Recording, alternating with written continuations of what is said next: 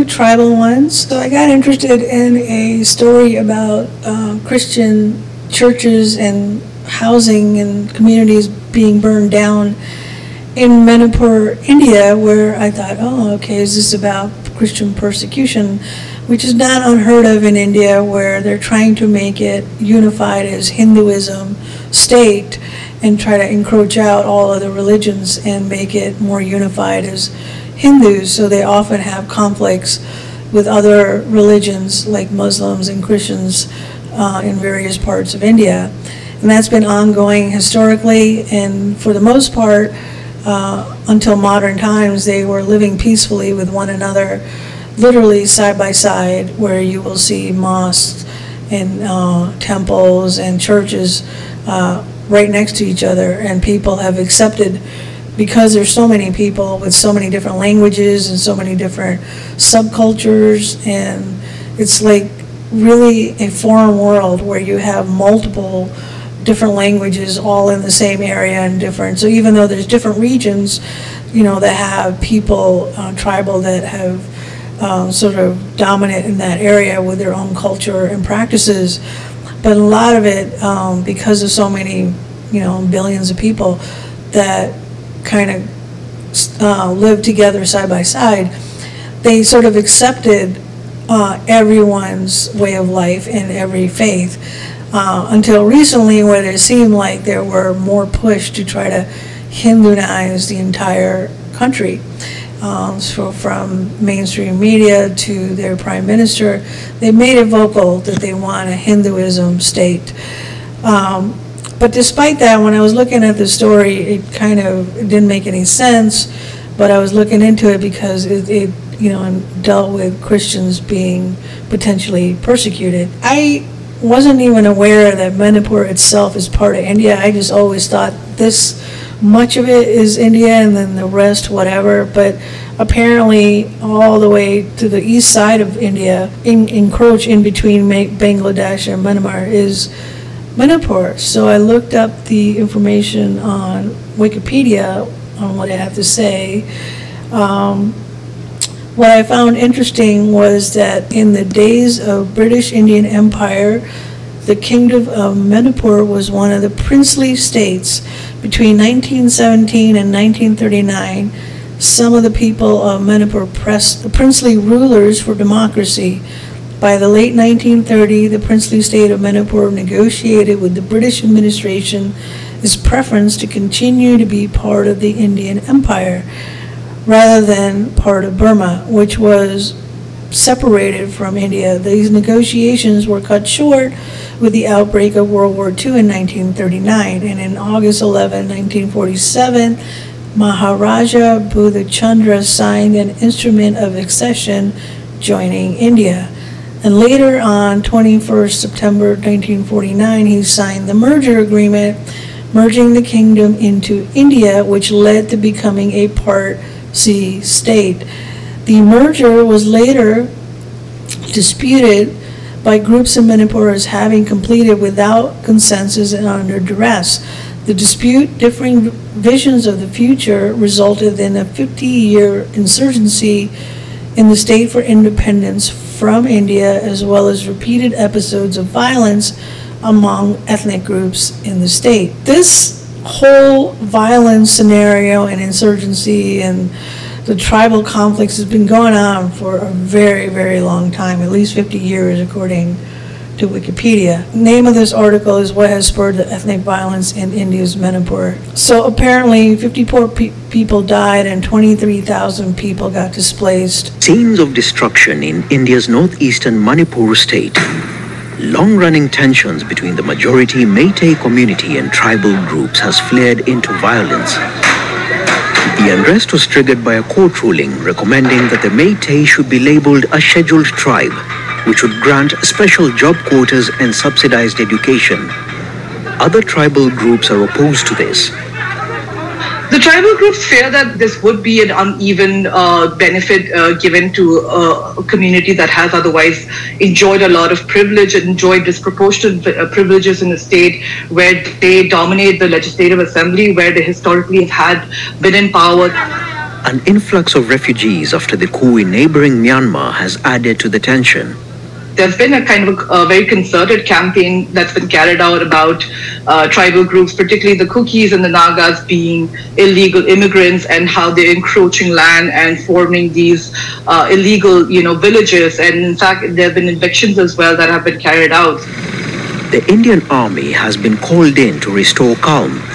Thousands of people have also been moved to safer locations.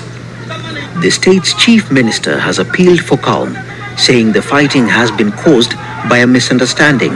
We are having altogether 35 community since time immemorial in the state of Manipur.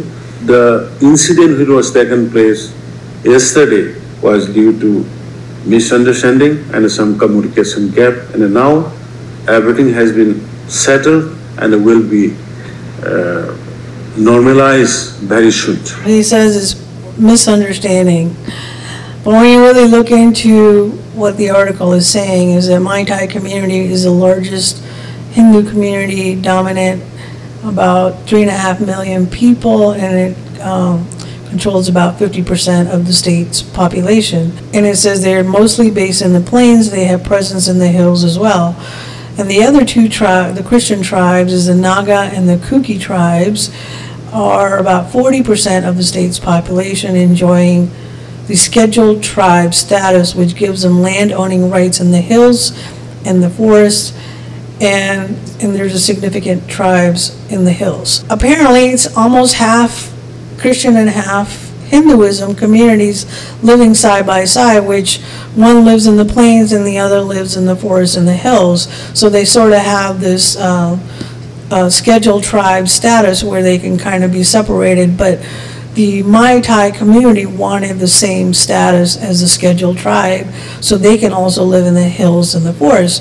Except the Naga and the Kuki tribes says no, they shouldn't be getting that scheduled tribe status because they already dominate the state and control the politics and the police and all of those other areas where they don't need to have the scheduled tribe status. So it's kind of an affirmative action to ensure the marginalized community are represented and gives them reservations and quota in educational institutions and government jobs.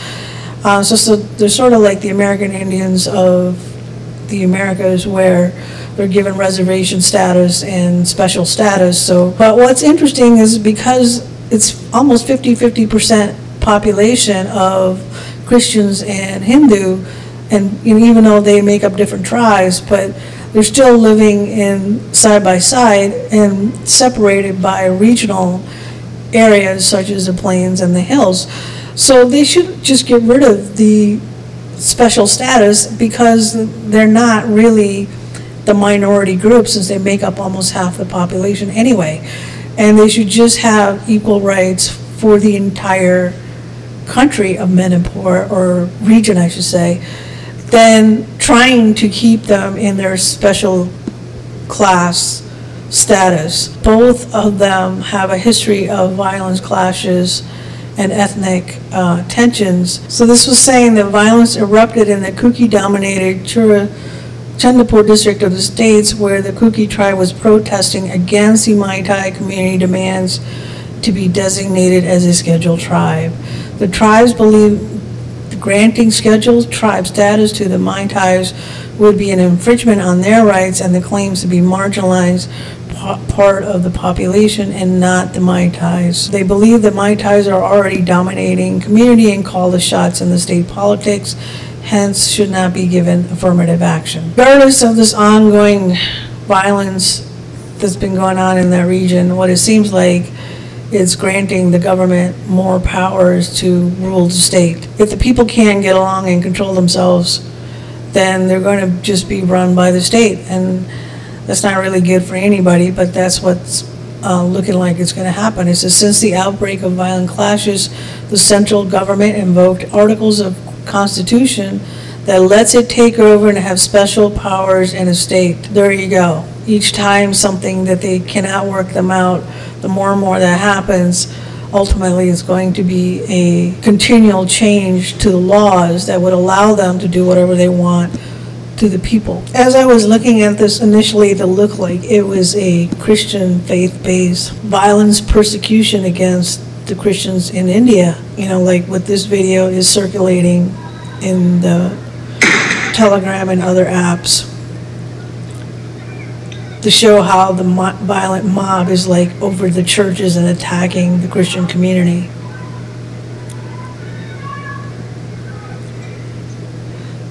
But this video is a little bit disgenuine because it's not understanding and explaining why they're there and doing what they're doing, and the fact that it's not really a Christian war or religious violence. It is really has to do with property rights and special privileges that the Kuki and the other tribes, the Christian-based tribes, are getting because of their status to live in the hills and the forests versus the valleys where the Maitai, the Hindu tribes, live.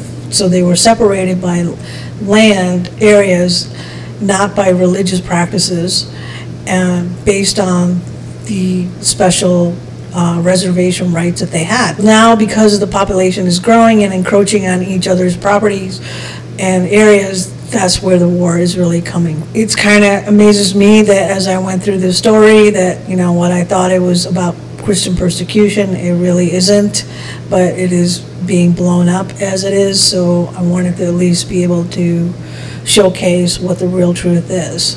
Thank you for listening.